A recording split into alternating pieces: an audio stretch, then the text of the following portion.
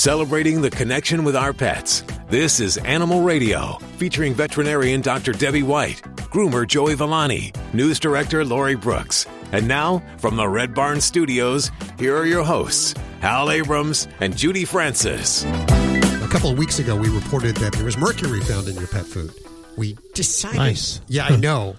Yeah. And it wasn't. It was I know it's radio, but I'm shaking my head.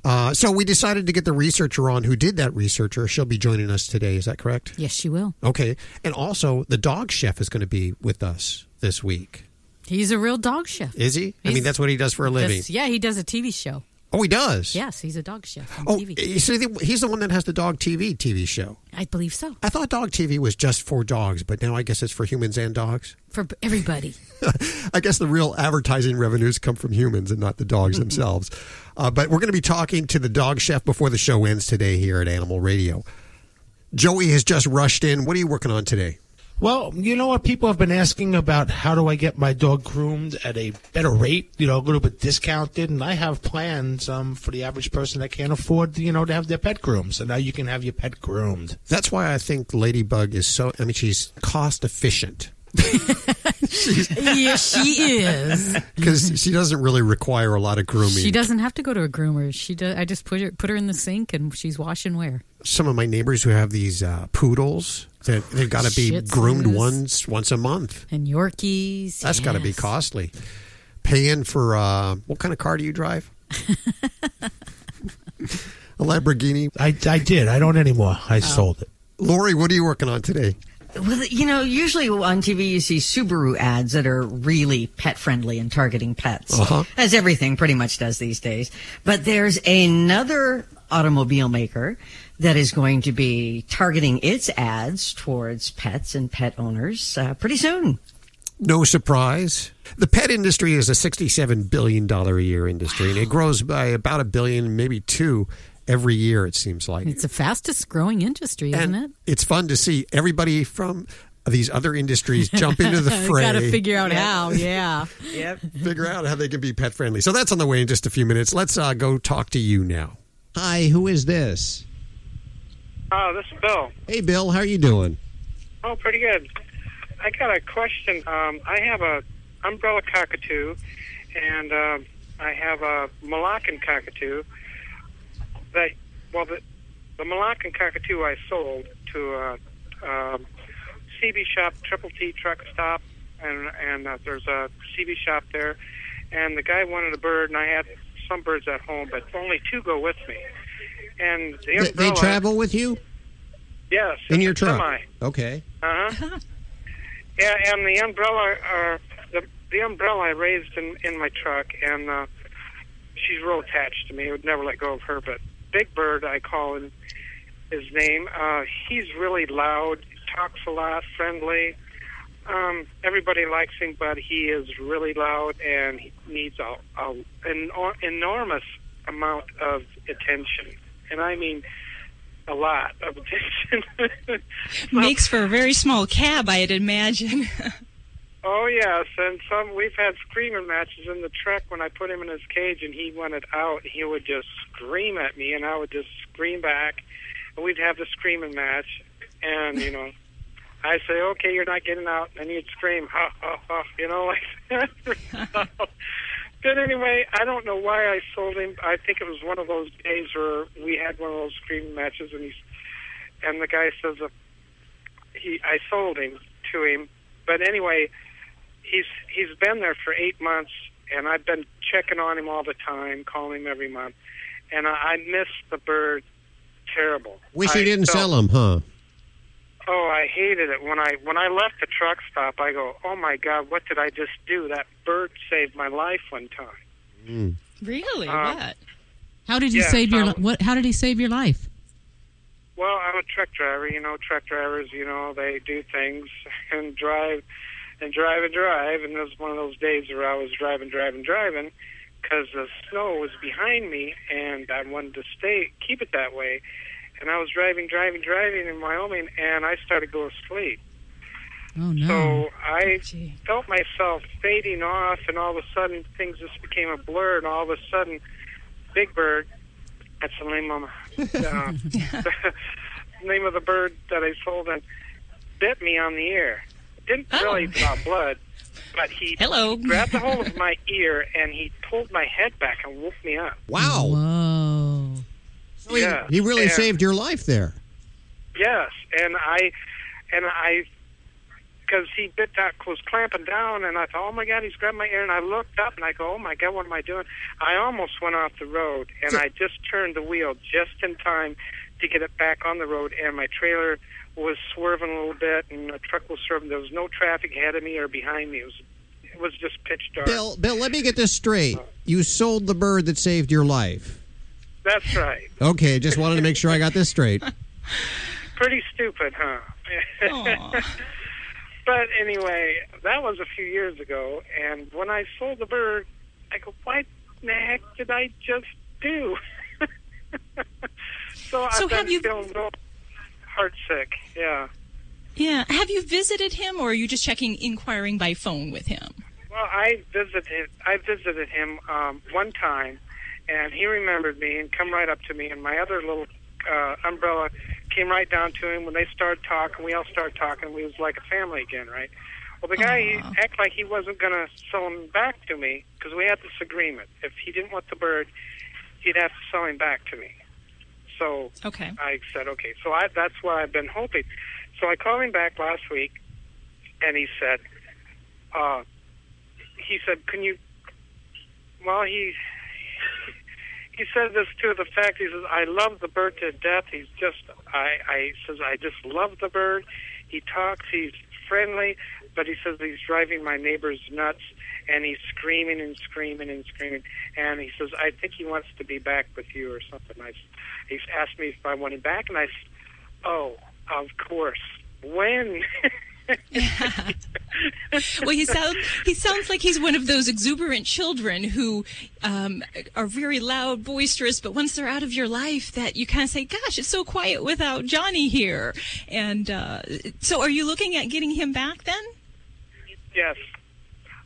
Yes, I'm driving down, trying to get over there close by Tucson to pick him up. And the guy called me the other day, and he says, are you coming? I said, oh, yeah, you bet. I got his cage in his truck, and I got a different truck now. So it's all modified for him because he'll eat your truck if you don't modify it. I got a different truck now, so I hope he likes it. But anyway, I got a question. Do you think... Well, I got two questions. One, every time I bring food in the truck, I love hot dogs, and every time I get in there, Big Bird wants my hot dog. He'll fight me over it. He sees me eating a hot dog, he'll fight me over it. And my umbrella never used to like hot dogs, but when I sold Big Bird, now he likes hot dogs. So every time I go in there, he wants my hot dog. This came about one time when I left the hot dog on a dash when I went to fuel, and I went back in my truck, and he was eating my hot dog. He was eating one end, and the other bird was eating one end, and I just cut it in half and says, go at it. So is that safe for them to eat? Well, hot dogs are certainly probably not one of the favored health foods for people, and it would probably be the same for birds. But you know what? They can certainly eat a lot of things that we do, and I think what you're describing is there's a lot of social eating when we have birds, and part of the fun is sharing the food that the human eats as well. So in a small amount, I don't see a problem with him having a hot dog. It's certainly a little bit high in some fat-type substances that we probably wouldn't want him to have as a regular basis, but for a treat here and there, if he enjoys it, it's part of your social bonding, I'm all for it. And I would be very happy to hear him back in your life, as loud as he might be. But especially if he thrives in that kind of the traveling environment and being in the cab with you, I'm very happy for you, and I hope that works out for you guys. Yes, and do you think I'm going to have a problem with him getting him back? Because it's been 8 months. Do you think he's going to be okay? So are you... Because see, one time I left him out of my truck because my wife wanted to keep him at home for a while. And then my wife couldn't handle him. Then I put him back in the truck, and then we had a problem for a while. But now it's been 8 months. You think I'm going to be okay? He's going to be all right? Now, I wanted to ask you, do you travel with both birds in the truck at the same time, or do you alternate? They both go with me at the same time. Big Bird has his own perch on the passenger side. There's a seat I rigged up, and it's got a little perch there for him, and my wife says he's going to fall off of there, and what she does is when I slow down, I got a little bell there, and he grabs on the little bell with his beak. I would love to see the picture of your cab, because this sounds like this is the most bird-friendly traveling arrangement that you could have. And as long as you have some supports where he's able to kind of hold on if there's a shift in movement. But most birds are pretty good about grasping, especially if they're well groomed. And as far as your concerns for him, like, I guess, if you're concerned about him recognizing or fitting into the family situation, from what you've described, when he's recognized you and your other bird when you visited, there's going to be a little bit of acclimation in readjusting to the situation. But it certainly sounds like he thrived in that situation. He was excited when he saw you visiting. And I would say, I would be there with open arms and just be ready for getting your buddy back, and give him a little extra space. He might not fall back into the same routines quite as he did before, but I think with time, getting back to the routine, he'll find his place, and I think you're going to be very happy. So thank you, and I wish you good luck here, Bill. We'll be anxious to hear how he adapts and gets going back on the road. This is Dr. Debbie, Animal Radio. You're listening to Animal Radio. Call the Dream Team now with the free Animal Radio app for iPhone and Android. Hi, everybody. This is Lori Morgan reminding you to please spay or neuter your pets. This is a time-sensitive message from the Back Pain Relief Hotline. Millions of people across the nation are suffering from back pain. Are you? Are you on Medicare? Is it hard to walk, to bend over, or even do simple things? Well, we have great news. If you're on Medicare, you could qualify to receive a pain-relieving back brace. We'll handle all the Medicare paperwork if you qualify and ship your new back brace right to your door. Make sure you have your Medicare card ready, and please call us right now and get all the details. It only takes a few minutes. Imagine doing everything you used to do before your back pain. With your Medicare card ready, call the Back Pain Relief Hotline today. Call now. 800-254-3218. 800-254-3218. 800-254-3218. That's 800-254-3218. Paid for by the Health Alert Hotline. It's Animal Radio, celebrating the connection with our pets. Go grab them, bring them around the radio. They'll want to hear Chef Kevin Matthews, the dog chef. If you watch dog TV, and I'll be real honest with you, I thought dog TV was strictly for dogs, but apparently there's some human shows on there. He has a cooking show and tells you how to cook for your dogs. And he'll be joining us in a few minutes. And why is that so important? Because week after week we find out that the food that's on the shelves is just not any good. In fact, we found out about 3 weeks ago that there's more mercury in pet foods, mostly cat foods, I believe. We'll find out the details because we have the actual researcher. Congratulations, Judy, for Thank you. booking this and making it happen. We were a little worried it wasn't going to happen. Dr. Sarah Dunham-Cheatham will be joining us in just a few minutes right here on Animal Radio to discuss those mercury levels found in common pet foods off your shelves, off your pet shelves, off your pet store shelves. You know the shelves I'm talking about. Yeah, they had an emergency in the lab. A lab emergency? Lab a Petri dish fell. Yes. Or they discovered something. Who knows? Okay. Lori, what are you working on for this hour?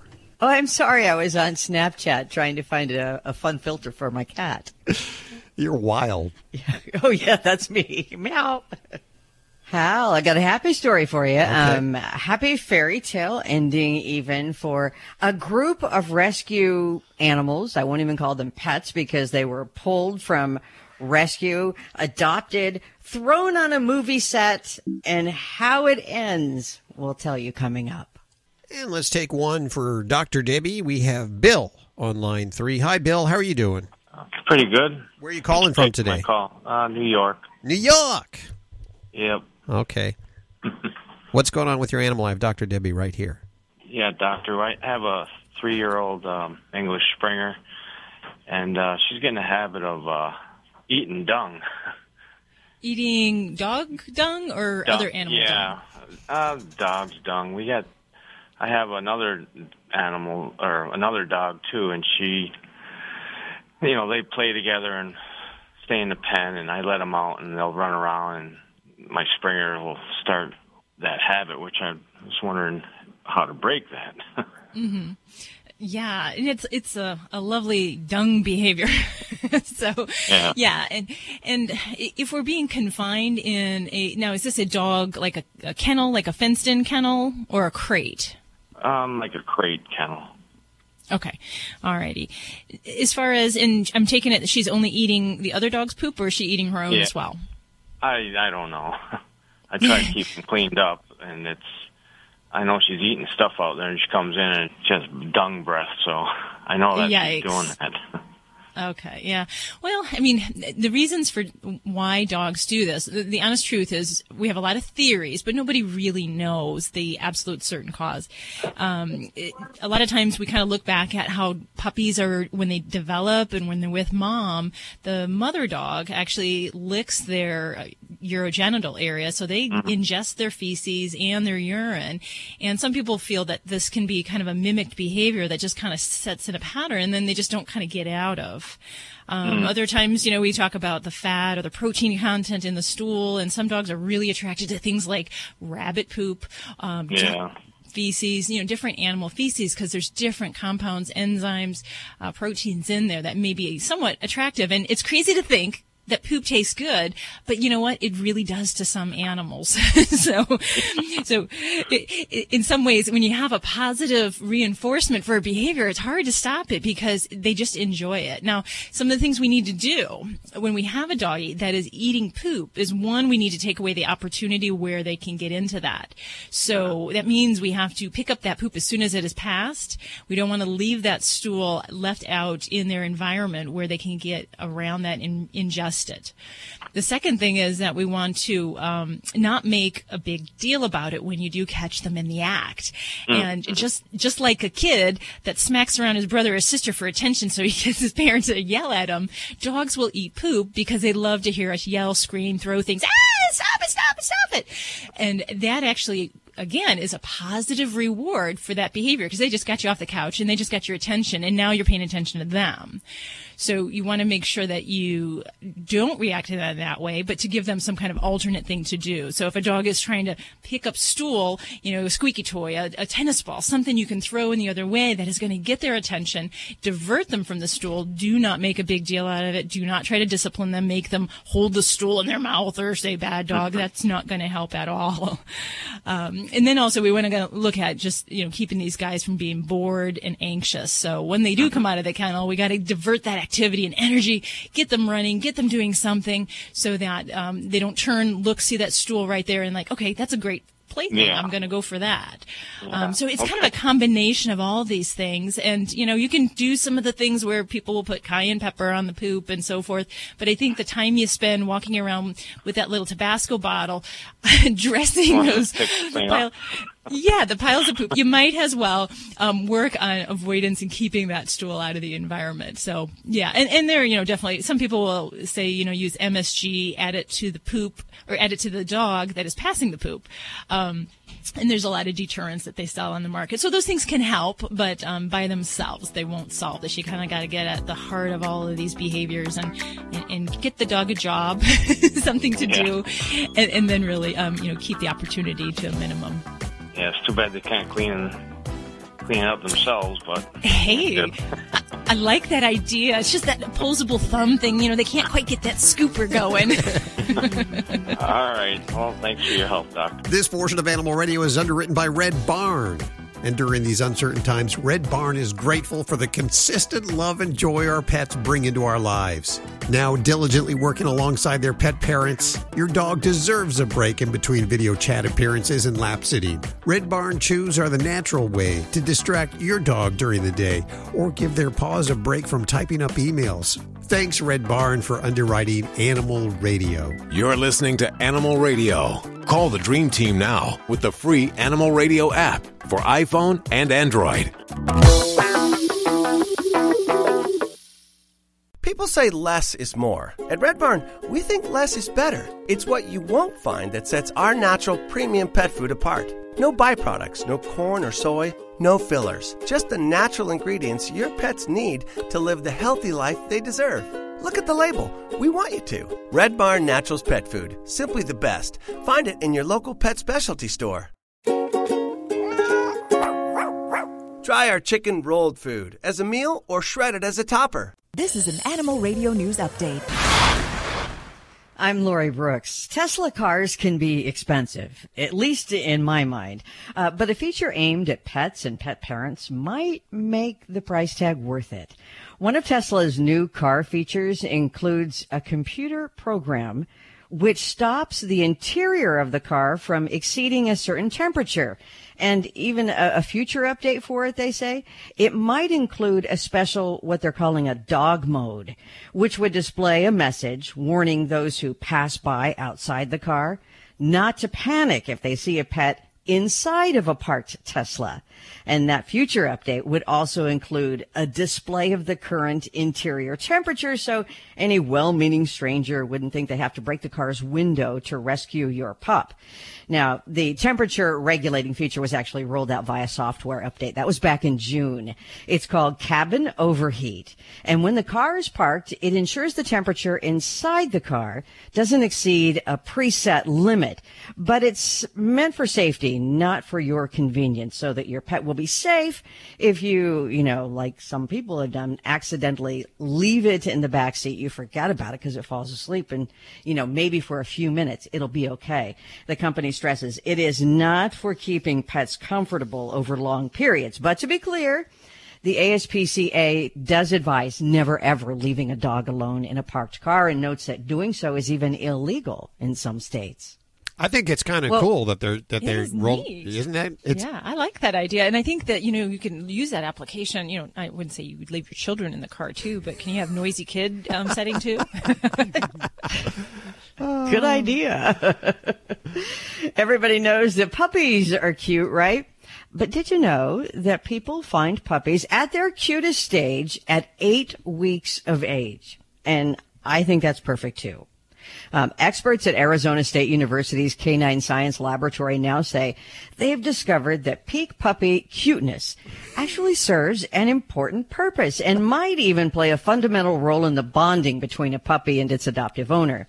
In a recent study, researchers at the university sought to try and scientifically pin down the timeline of puppy cuteness.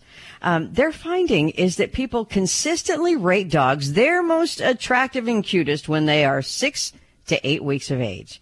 Now, this happens to coincide 6 to 8 weeks with a crucial developmental milestone, because mother dogs stop nursing their babies at around the 8th week, after which pups then have to rely on humans to survive, right?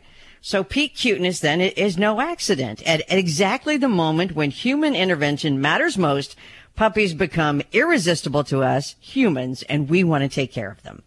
So it also doesn't hurt that humans, that we are especially vulnerable to cute things.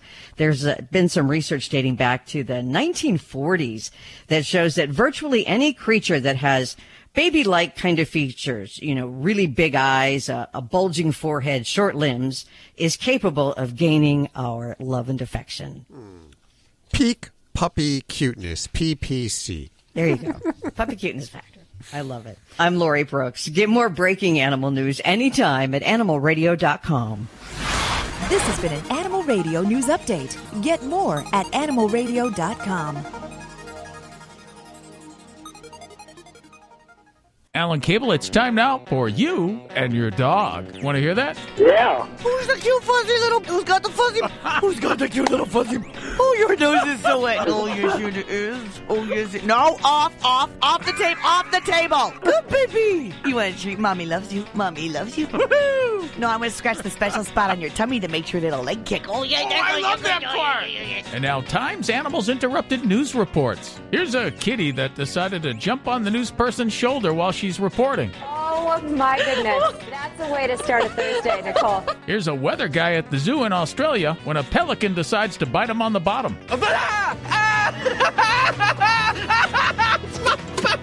Do you love it? The anchor guy says, do you love it? Let me go!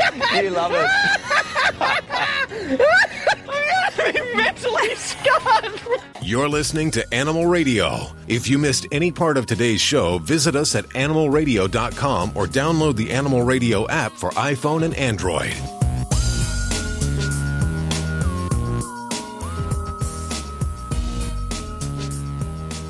It's Animal Radio.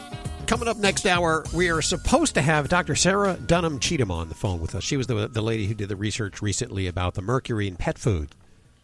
She was the actual one doing the research. No. So I want to talk to her. I'm trying to get her. She's not answering. She's probably busy saving lives and doing important research. You know, guys, give her a little break. Okay, she probably has a pet food emergency that she's working on. So we'll find out. You know who we do have, and I'm very excited about this. We have we have Chef Kevin Matthews. I just made you a doctor. Awesome. How are you doing? I'm good. How are you? Hey, if Hal says you're a doctor, you're now a doctor. That's what I tell myself. To my right is Dr. Debbie. To my far right over here is Lori Brooks, our news director. Of course, Judy, you've spoken to. I'm Hal. And we're very curious about what the Dog Chef is. I understand you even have a dog cafe. For the most part, it is a dog cafe. You can come in. We serve fresh food, fresh treats, fresh frozen yogurt. We do make custom meal plans as well, in addition to candy, and we host dog parties here as well. It's an awesome place to be. So there's no human food. It's all dog stuff. No human food, but it is all human grade and looks human edible. Humans could eat it, but we do have. There is a cookie shop a couple doors down, and I told them, I don't want to compete. Then they're going to start making dog treats. It's going to ruin the neighborhood. So we just leave it the way it is. So how is business? Are you able to pay the rent? Absolutely, man. Now, we bought this place through this business. It's excellent. We're growing so large in Baltimore that the Baltimore Orioles called us so we could cater their Bark in the Park event at the stadium. We did that twice. Wow, that's awesome. Absolutely. Yeah, we made little hot dog cookies and pretzels, and we were doing the frozen yogurt. They loved it. We were putting the frozen yogurt in the little. They have those little baseball hats that are actually what they serve ice cream in. So we were doing that as well. It was such a cute event. I mean, you could bring your dog to the park, watch the game with your dog. It's amazing. So what made you start something like this? Well, it's funny. There's a picture that I drew when I was in probably about the first grade, and it had Snoopy with a chef's hat on, and it said cook above it. I was always obsessed with the nutrition of the dogs that we had growing up. And I went on to grow up and get into the culinary field. And then I just moved it over once I got this awesome dog when I lived in New York by the name of Greta. And I just wanted the best for her. And I started making all of her food. And I actually started doing it because she refused to eat. She refused to eat anything that I brought home. And the last time that I went back to the pet store, I was listening to the radio, and I heard about that was when those dog food recalls were happening. And what I was trying to give her that she was turning away was that food. So that's what snapped me into doing it. Yeah. What do you say to the person just like me who wants to cook, but I don't really have a lot of time to cook for my animals? That's why I'm here for you. Oh, okay. I'm here for you. But you're in Baltimore. and I know you make meals for, the Baltimore residents, but what about us over here? Hey, well, check it out. I have a mini cooking show on Dog TV running right now. It shows you how to make a few treats here and there. We do have classes at our location, but we also ship. We ship our food across the country. If you go to the website at thedogchef.com, you can see we do make meal plans, and we ship. That's got to be pricey. It's pricey, but, it's if you weigh it against what you would be paying for vet bills, then it's worth every cent. None of the dogs in this building have ever been to the veterinarian, and they're all. I don't like hearing that. That's not a good thing. Preventative care is very important. Absolutely. It is a bad thing. Yeah. If you don't see a veterinarian, you have to have a basic understanding of your pet's overall health. And unless you have a veterinary degree, that is not something that we are keen enough to develop on our own just from book studying at home. No. That's not what I'm saying. They have veterinarians they go to, but they don't. I mean, they get checkups or whatever, but we don't have any issues with them because they're healthy. In fact, the vet doesn't like it because they don't. We just go say hello, maybe get a nail trim once in a while. All right. Get a clean bill of health and walk on down the road. I got to imagine there's a book deal on the way, right? Absolutely. Yay! Yeah, we were wondering where that book was. It's funny that you mentioned that. It's not out yet, but I am writing right now. It should be out after the 1st of January.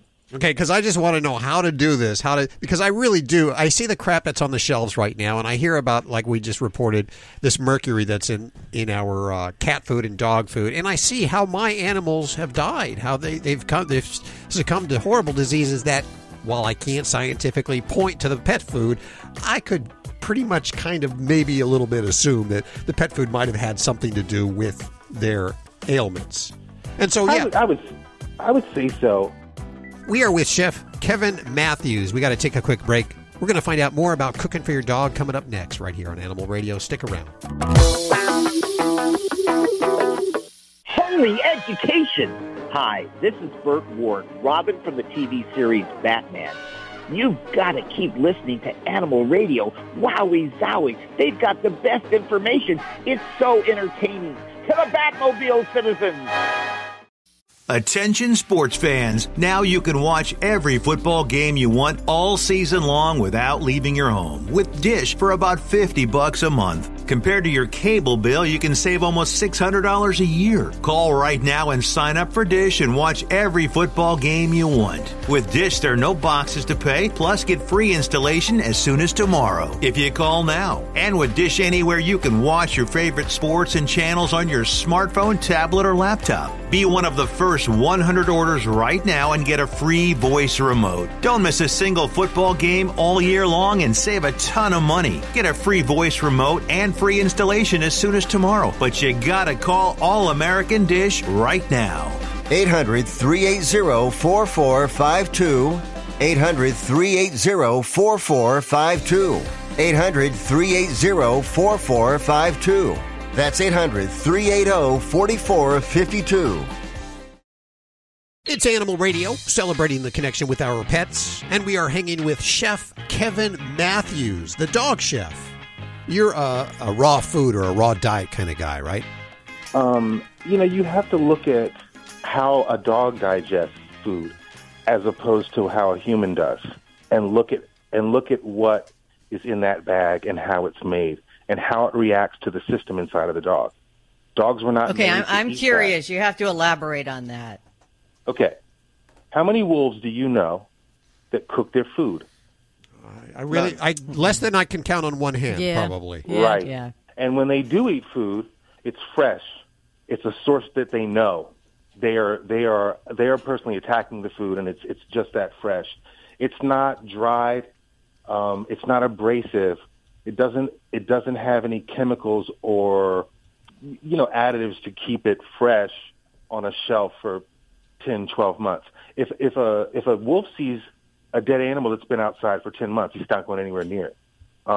So we have trained these dogs to eat this types of food, and the way you do that, because it wouldn't be attractive to a dog, is you put all these things in it that smell attractive, like liver, for instance, when you're using beef. But it's not like you feeding it real beef or a little bit of liver. You don't want to feed too much liver because it's kind of harsh. Once you kind of know how dogs, they're not even supposed to be chewing food. It's funny how people say, oh, my dog doesn't chew, he just swallows. Well, look at how, again, I'll just use the wolf again. A wolf bites, pulls, and throws it in the back of his throat or his esophagus, and it just goes down. That's normal. You can't do that with kibble. If you take a piece of kibble and you rub it against your skin, it starts to hurt after a while. Imagine what that does to the inner organs of a dog. I'm sorry, Dr. Debbie, did you want to? Well, no, I was going to say that, also, when we compare wolves and dogs, one of the adaptations that dogs have had over the years is a process called domestication. And so today's dogs are domesticated and have learned to live closely with humans. So their digestive tracts have actually adapted and changed and altered. So they are not necessarily the same as what you would find in a wild canid out there, a coyote or a dog, because they have made their life kind of sneaking food, living close to people, getting what we have had. And it's not to say that the process of domestication is wrong and it's led to bad behaviors. Dogs have learned to adapt to what we've eaten. And we just always assume nowadays that they should eat the same things we do. And so I think that we just have to step back a little bit from that and analyze it, because we're not telling people to feed their current pets like a wild wolf, because we obviously don't want them tearing carcasses up and having things like that. So whatever works for the convenience, the nutrition, and the well-being of the animal is important. So I'm all for feeding the individual pet, but I just want to kind of keep things real when we talk about wild I'm not wolves picking up any roadkill and feeding it to my dog. Okay, not even if it's fresh. Not Yeah. going to do that. The other day I had Nikki and she was out in the woods and she had a deer leg in her mouth, and I was like, really? Oh. She was so proud. She had a little bit of flesh on the end of it, and it's an instinct. She's drawn to it. So, but no, I didn't ask her to do that. She just did it on her own. How do you feel about raw food? I'm not a fan, but I've also treated the negative sides of that. And what are the negative sides? Don't just run off and drop that bomb. Well, the downsides are just the foodborne illness that the individual dogs that I've had to treat, cats, and then as well as, the bones, injuries and things like that. So it can be done well, and I know clients that have done it, but I am not a fan of it. I just, again, I have to treat the bad stuff, so I also don't cook for myself. But don't you fear what you're seeing on the shelves in the pet stores? I mean, doesn't that freak you out? And the research that we're finding out? Well, there's a lot of the same things that are happening in our foods, too. So when we talk about things like, we were talking about the other day about the herbicides that are showing up in animal food products. They're also in human foods. So this isn't just necessarily an animal food problem. It's also a human nutritional problem. And we really have to look at where we're sourcing our foods. I'm a fan of organic, so I think that's a great idea. And if you want to do raw food organic for your pets, hey, have at it. But there's really tight regulation for human grade food compared to what's on the shelves. There's barely any regulation. Yeah, there's none. I got to agree with you on that. And there just needs to be better options across the board, because, like the veterinarian said, there are people like her where she doesn't believe in the raw, probably because she's had bad experiences because people do it the wrong way. But the majority of Americans don't make their dog food. Yeah. So we need to, as on a whole, I mean, I can't go up to a dog food company and ask them to do anything, but people need to start having these companies take responsibility. They're making millions and millions of dollars a year. Well, I couldn't disagree with you on that at all whatsoever. But we are out of time. What's your website so people can go visit you?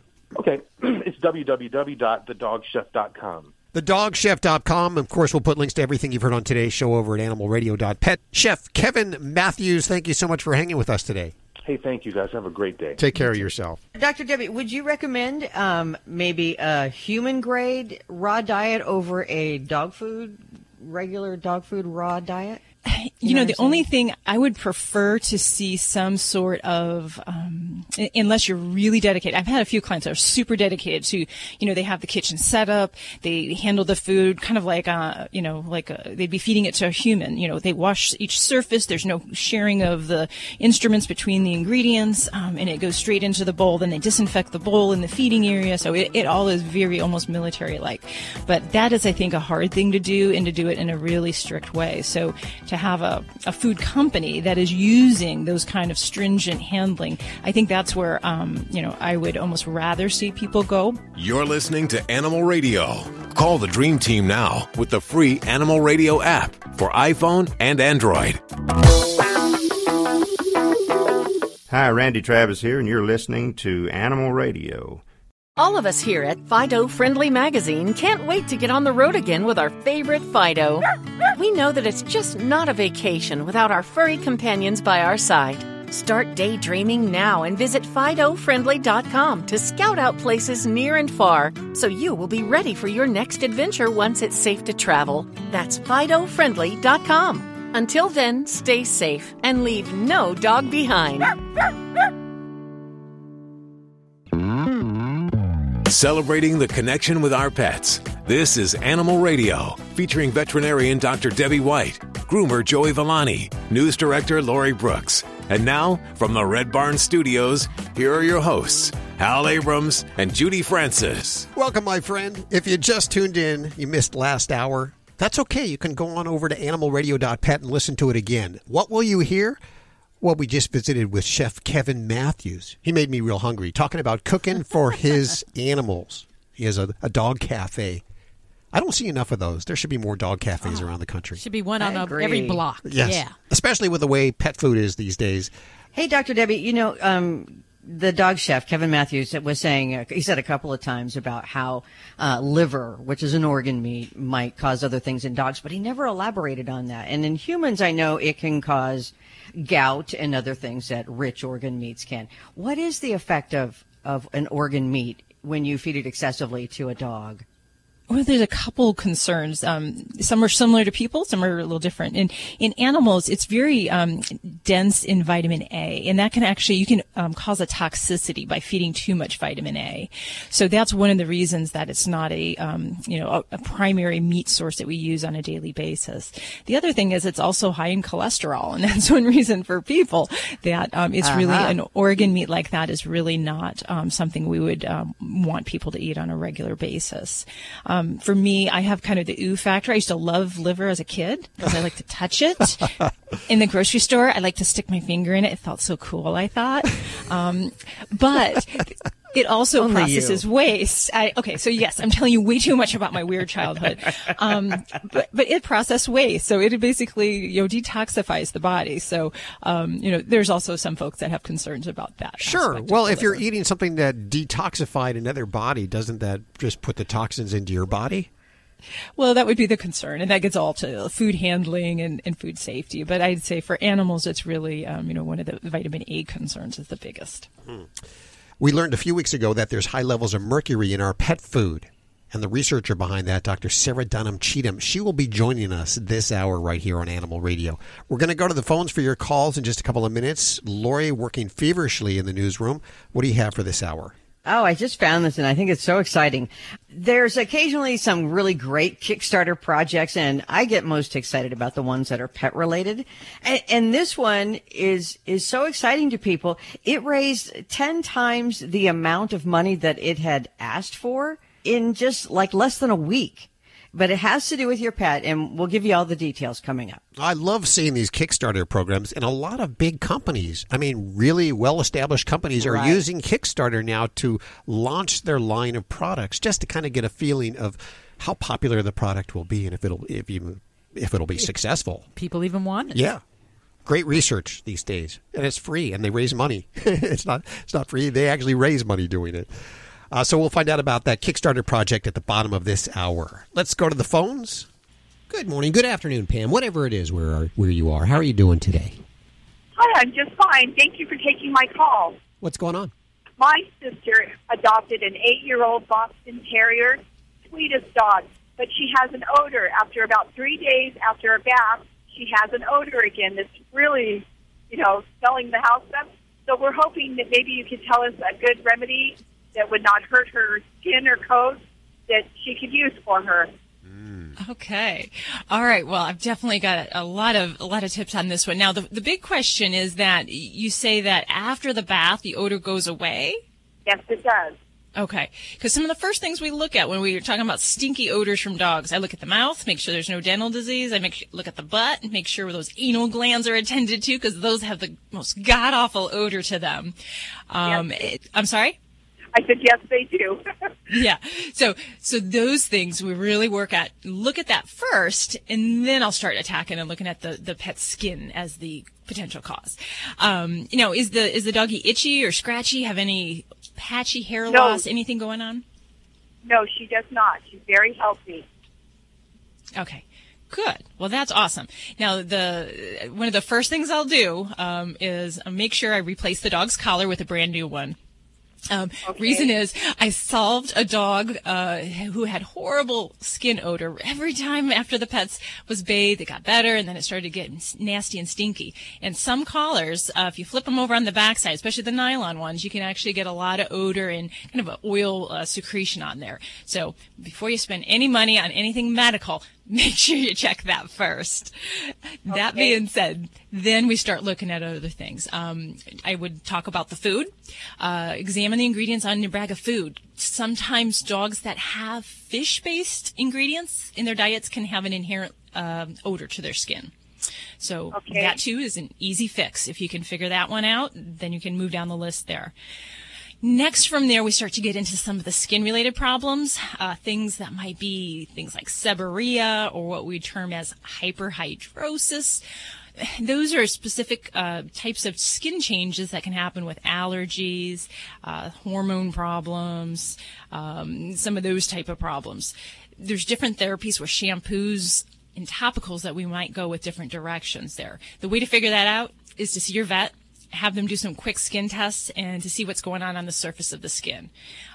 If there's not a lot going on and we don't have signs of allergies, then we kind of go and deal with more of this kind of hyperhidrosis, which is basically a lot of the apocrine sweat glands that just kind of produce this, it's not even a greasy fluid. It just sometimes feels greasy to the touch and you won't see anything on the skin.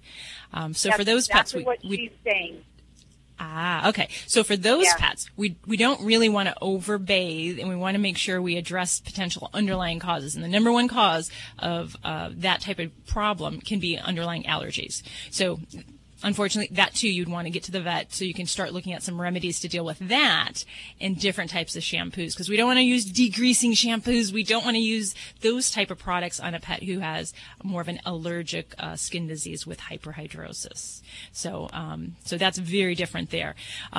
Those that have more of like the orangey yellow sebum, kind of the buildup on the skin, and you can see different things adhered to the skin surface, that's going to be more of maybe a seborrhea type direction, and that's going to be more degreasing shampoos, things with sulfur or salicylic acid in the shampoos. That's more appropriate for that.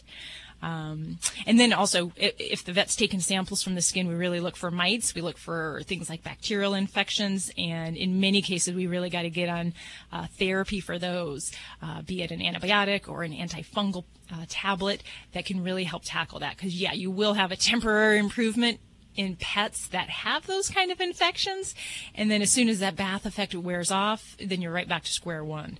So I don't see how we'll get out of this without going to the vet, but I wish I had that little microscope with me that I could kind of see through the radio, because that really a little bit of the CSI work really goes a long way with these kind of things.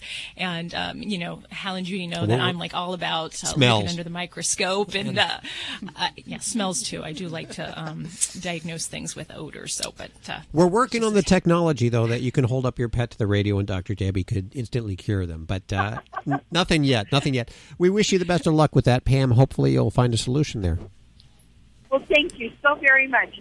Welcome to the show, Pete. What's going on with your dog or cat or iguana or fish? What is it? It's a dog. He's a 14-year-old Lhasa Apso. He's had a tear duct removed a long time ago, and now I'm having problems with his eyes getting all crusty and drying up. All he sees is shadows these days, but in spite of all that and arthritis, he seems to always be happy. Okay. So what is your question then? What do I do about his eyes getting dry all the time? Okay. Are you currently doing anything for that? Are you using any products? We were giving him drops, and they didn't seem to do much. Maybe I need a different kind of drops. Yeah. I mean, especially if he's had some chronic issues, sometimes it's kind of hard because it seems like if something doesn't work, sometimes the instinct is to just kind of say, oh, nothing helps. But there are a lot of other remedies out there. So if he's had dry eye, or what we abbreviate as KCS, keratoconjunctivitis sicca, it's just a wonderfully long word. So there are a lot of things that we can use. Now, some are kind of the moisturizing type drops, kind of like the artificial tears variety. And then there's others that are gauged towards trying to stimulate the eye to do something, to produce some tears or to decrease inflammation. So there's a lot of different things in that regard. If we're not doing anything, there's a lot of room for improvement. And I would encourage you to treat this aggressively, because dry eyes are some very painful type problems that we have in dogs and in people. I wear contacts, and when I get us a little bit dry, it's like sandpaper on your eye. So if your doggy is having dry, globbery eyes where we can see that the cornea just doesn't have that pretty glisten to it and it's looking kind of dull, there's definitely room to help this baby. So I would definitely look at some artificial tear products. One in particular that I like here at our office is called Eye Drop. It's a veterinary drop, but it is a very nice viscous drop that helps to stick around on the eye and to give a nice kind of coating effect. That we usually use something like 4 times a day for these chronic eyes that are dry. And then many dogs will also need something like cyclosporine or tacrolimus, one of those. So if you've tried one in the past with your veterinarian, see about trying the other, because we do have variable response with some pets from one to the other.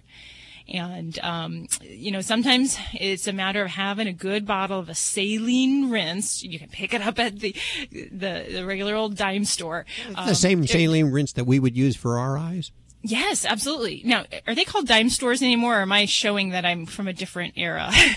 You're not, though.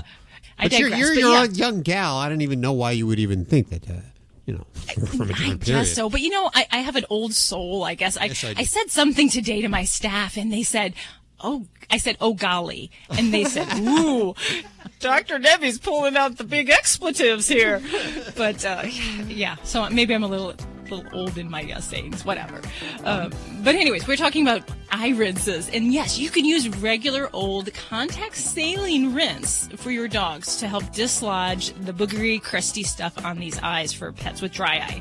And that really ought to be done several times a day. You're listening to Animal Radio. Call the Dream Team now with the free Animal Radio app for iPhone and Android.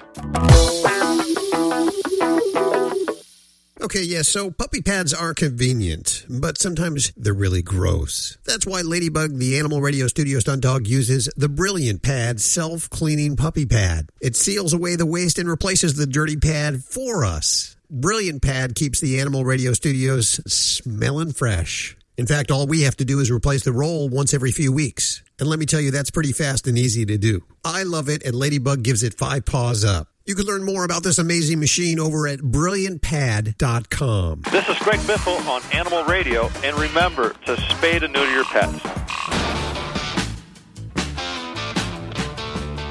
It's Animal Radio, celebrating the connection with our pets.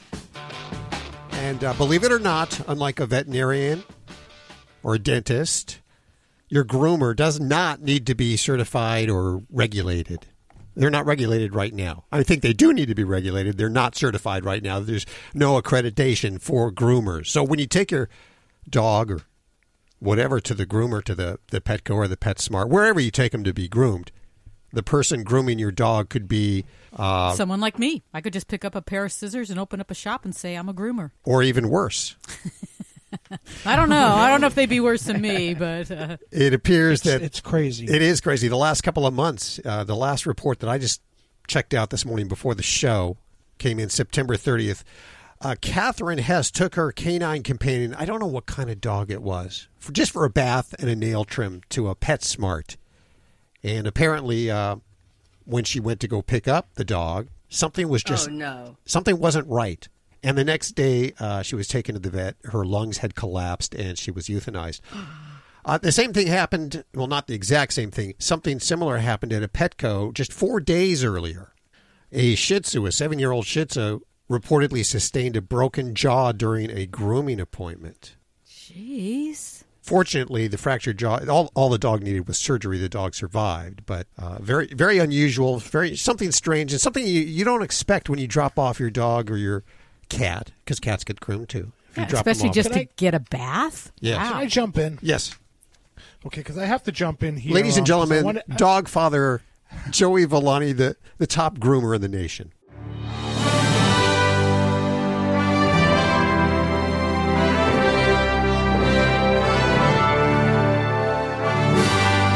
One thing I do want to say, and these are hard numbers, PetSmart grooms 5.2 million dogs a year.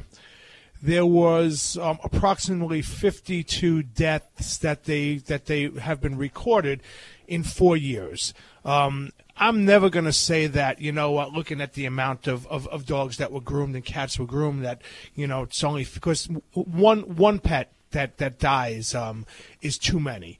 A lot of these cases, though, have not been proven to be grooming related for a number of reasons. So I do want to come to the defense, because if you ever read and I never read the Pet Code, but the PetSmart, their safety manual is like it's like a phone book. It's about an inch thick, and they actually do have very, very good safety precautions in place. The problem, and this is where this goes awry, the problem is people look at that, and then when they start looking into the grooming industry, they realize, wow, this grooming industry is not regulated by anyone. Now, when I was a school owner in New Jersey, we had to submit our curriculums to the state. They had to approve it. There had to be structure to it.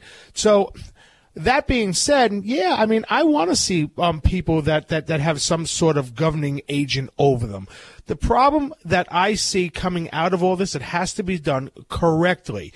The state of New Jersey, and I'm very proud of, has been very proactive of listening to professionals in the industry that have been doing this for a long time, and they are putting together a bill which, listen, there's going to be a lot of people out there that say he's crazy, it's not going to work, which I think is actually a very good bill, which addresses the situations on hand, and that is keeping our pets safe. This is not a groomer issue.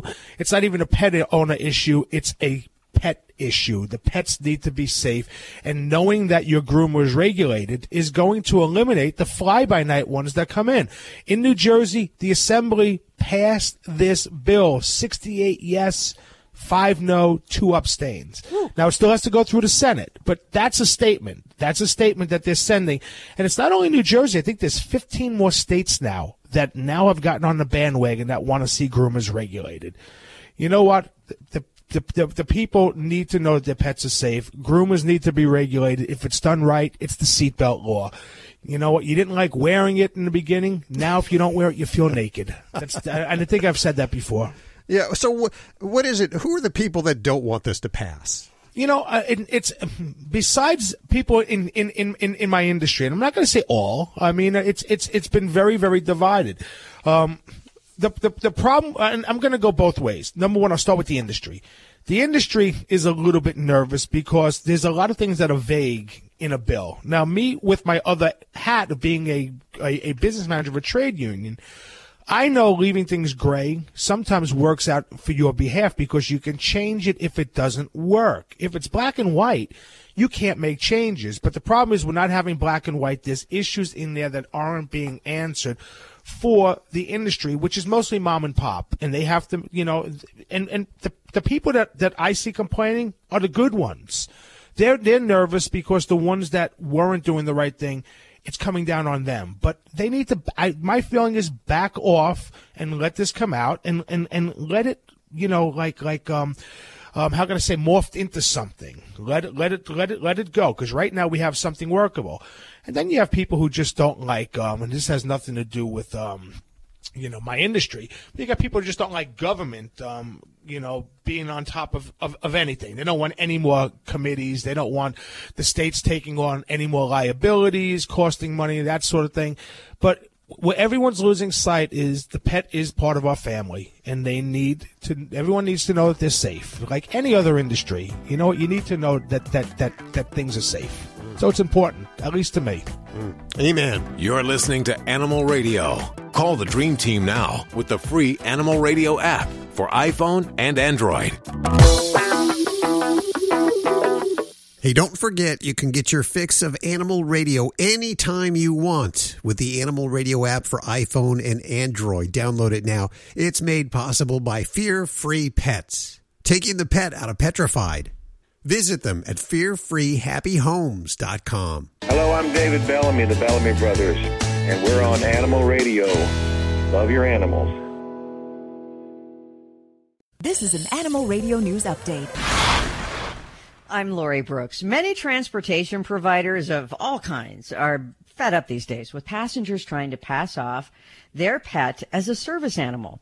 In fact, recently in Colorado, a passenger boarded a bus there, like a city metro bus, with a boa constrictor wrapped around his neck. Also in the same month, another passenger had a tarantula in his hands, and another was carrying a ferret. Now, the Denver Rapid Transit District, or the RTD for short, is all fired up about this. The agency's manager has issued a statement. That message is STOP, stop, caps. The RTD points out that those animals do not qualify as service animals because, well, they cannot be trained to perform a service or a task that their owner or handler cannot perform for themselves.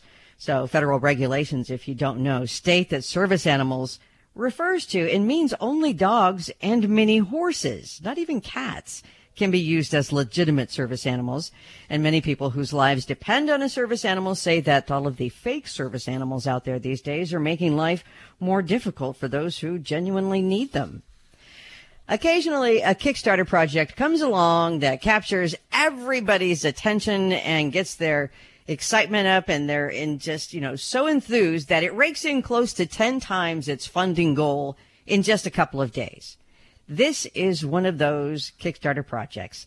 It's a futuristic looking cat potty, like a space saucer-ish kind of thing. It's Did you say Footloose. potty? Potty? Did you say? Potty. Potty, okay. Potty. Okay. Potty. It's a futuristic looking cat potty called Footloose that promises to be the most cutting edge way imaginable for your kitty to cleanly go potty. So it cleans itself automatically, for one, and monitors the wellness of the feline user. Now, the patent pending self-cleaning mechanism can distinguish between litter and your cat. So it's never going to move while your cat's inside.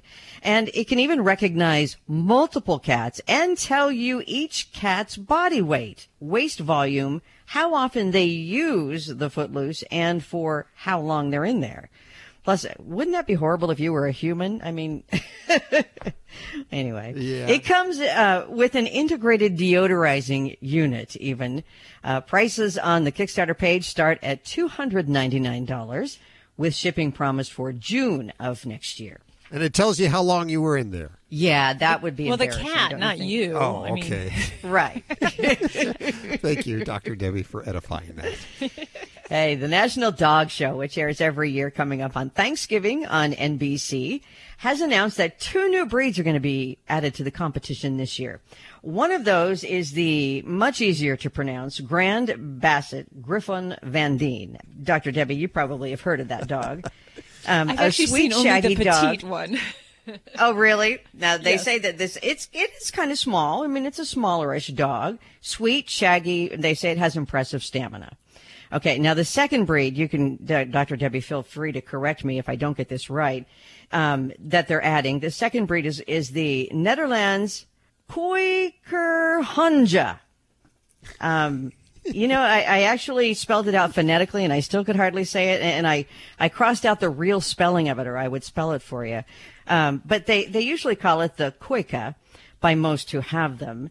They're said to be an easygoing and friendly dog inside, and then when they're outside, they're agile and lively and very intuitive to their owner's needs. So I'm thinking this might be a future service dog candidate. You know what? We need one of these shows just for mutts. Just for mutts on Thanksgiving. Yeah. No, the mutts are not represented. Or, you know what I used to do when I was a kid is I would make my own animals up, and I would combine the front half of one dog to the back half of another and just make up these in-between breeds and just pretend. So we can make our own mixed breeds up like that. Oh, you were quite the child, Dr. Debbie. I love it. You should have seen her schnocker cockadoodle. What? Your parents must have had so much fun with you. I don't know if they would probably call it fun. Maybe your parents must have been so exasperated with you.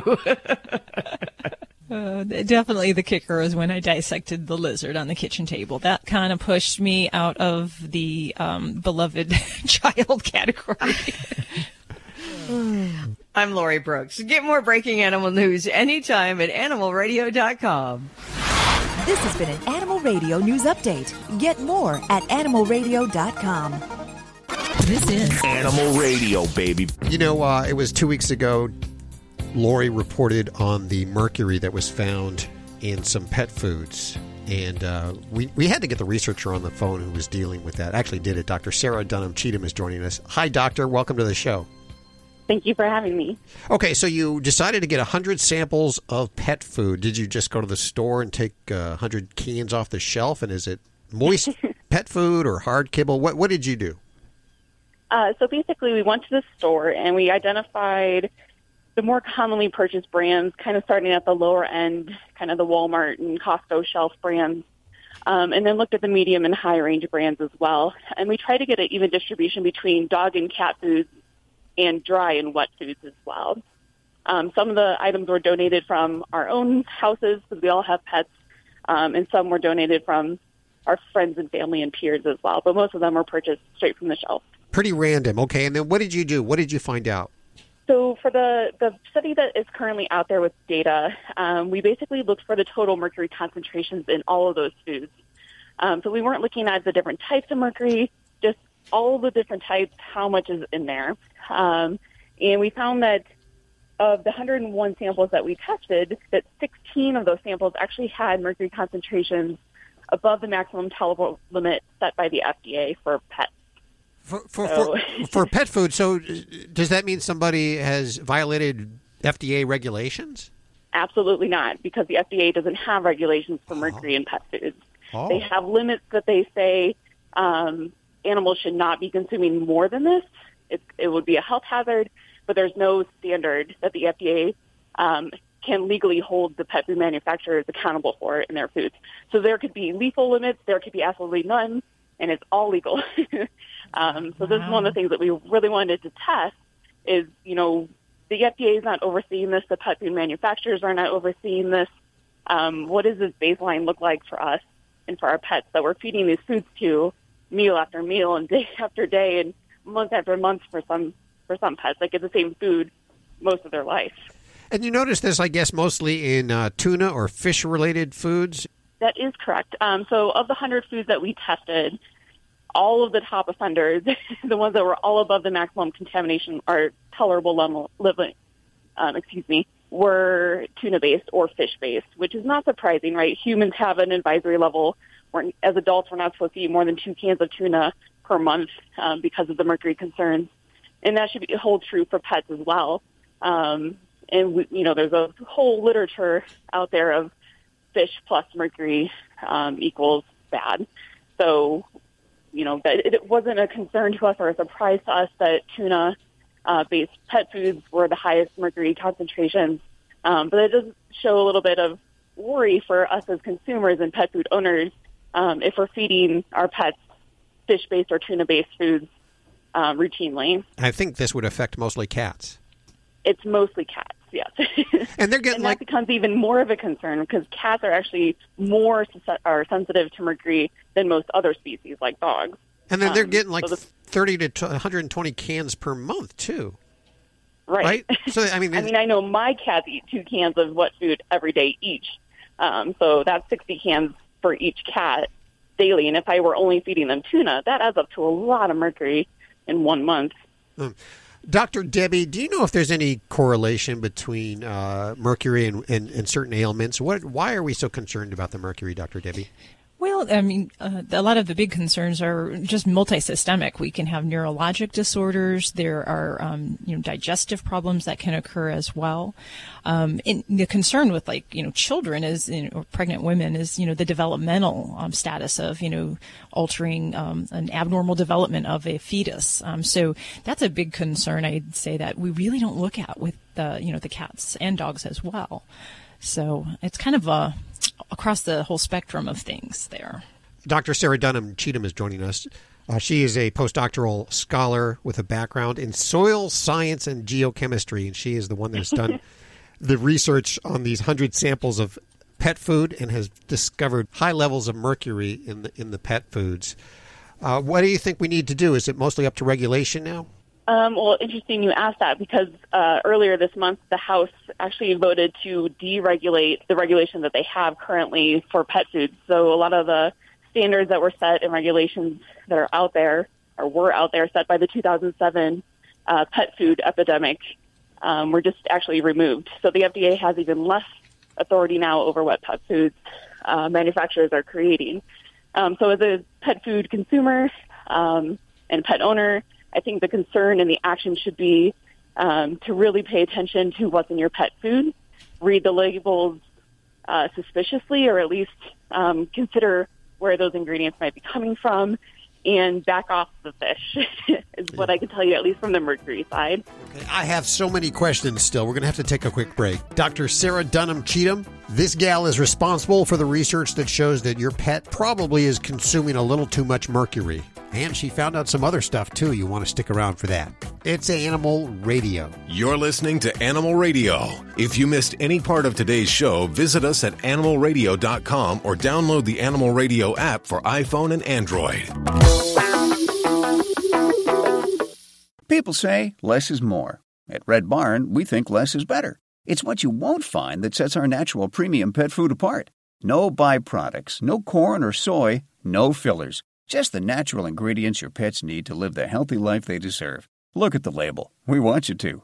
Red Barn Naturals Pet Food. Simply the best. Find it in your local pet specialty store. Red Barn canned food for cats and dogs is grain and gluten-free.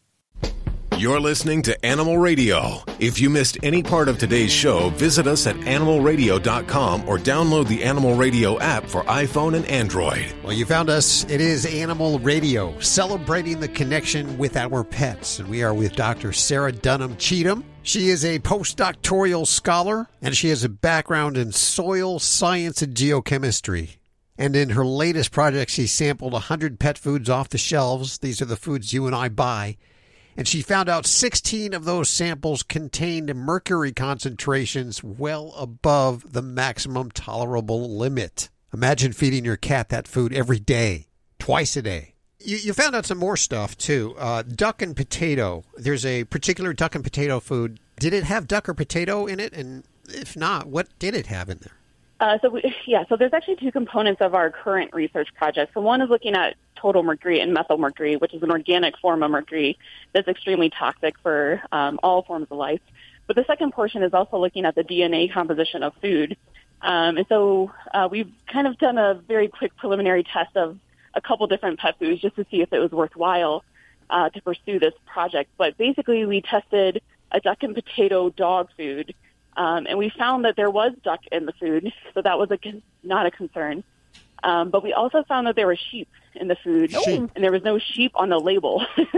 So we do know that some of these manufacturers are using products that are not identified on the package ingredient list, which for animals that maybe have allergies or sensitivities to certain products becomes a concern for their health. And so we're also looking at the DNA composition of the foods that we'll be analyzing for mercury to see if the ingredients are accurate or not. It doesn't do much good to read a label then. Right. That's what I say, read with suspicion. I think of people that, have allergies to different food products. Sure. I have several employees that are allergic to peanuts or shellfish. And, if we really look at animals' health in the same way, we really ought to have some significant standards to say what is in there is actually in there. So I think your research is really important to call this out and say, what is really in there, and if it's not what they're saying, then get the damn sheep out of my duck food. And I don't want to pay for duck when I'm getting sheep either. And I, too, appreciate your research. Who pays for it? So right now we are crowdfunding our project. So we don't want any money from pet food manufacturers or big donors. We want pet food owners to completely support us on this and be part of our investigation and the actions that will come out of it. So we're hoping for $25,000, and that will cover total mercury, methyl mercury, and DNA analyses for at least 100 pet foods Right now we're at about $1,000, so you can donate at our Facebook page at facebook.com/petfoodmercury, and the link to donate is on there. But it's 100% of the donation comes straight to us. There's no overhead, and it also supports undergraduate and graduate research opportunities. We also have students, besides myself, that will be doing these analyses and getting research experience out of it as well. All very worthwhile. Facebook.com/petfoodmercury, and we'll put links to everything you've heard today over at animalradio.pet. Dr. Sarah Dunham-Cheatham, thank you so much for joining us today. Thanks for having me. Ladies and gentlemen, the dog father, Joey Villani, is on Animal Radio. He makes you make a comfortable living as a groomer, I would say. You're making bank. I've done very well as a pet groomer. I have. I've invested a lot of time and money into it, though. It's not like I learn every single day. So yeah, and I admire that, but I can't afford your services, frankly.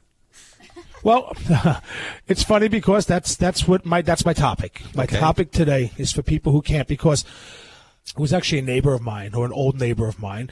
She was asking me if I knew of a place that would be able to help her out. And unfortunately, I don't live in the neighborhood anymore, because I would have just gone and have done it. Pet groomers have to make a living like everyone else. Sure. The problem is it can be costly. And to give that up in order to do charity work sometimes is hard. What I used to do I used to have an evening night where I would call people in and do their pets basically next to nothing. But not everyone could do that because, I didn't really have too much of a family. I had a wife and 4 dogs. So sometimes I didn't want to go home. Anyway, that being said, people that are on a budget, you know what? You have options. Okay. If you can't afford the grooming, and again, if it's man's best friend, you want to make sure they're comfortable. You have a lot of people on fixed incomes, or people who just, for whatever reason cannot afford it. In almost every county that I know of, at least when I was in the state of New Jersey, and I know a lot here in California, you have VOTEC. Now, VOTEC is the kids that aren't going to college. They offer them careers, in the working world. And pet grooming in most of these schools now are very, very popular, where you can bring your pet to VOTEC, and it's usually has a very qualified instructor that probably does 90% of the work, and they do it very, very safely, because they follow the procedures impeccably, because they're teaching someone. And for almost next to nothing, or it might even be nothing, you can have your pet groomed by these places, or look for pet grooming schools in your in your local yellow pages, or go online. You may have some place that you don't even know that's right down the block, because a lot of grooming salons now, what they're doing is they're getting licensed to be able to train. So it could be in a grooming salon right down the street that actually has a program. By the way, I get my hair done at the local school. At the grooming school? BIT, the Barber's Institute of Technology. It's a human. It's not for pets. It's for humans. But for $9, they do my hair. Not bad. Yeah. No hair jokes, you guys. What hair? Yeah. You said it.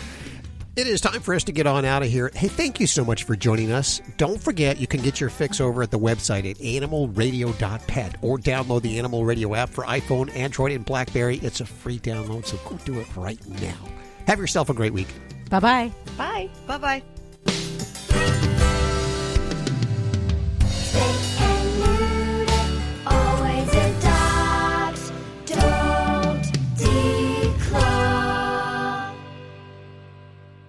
This is Animal Radio Network.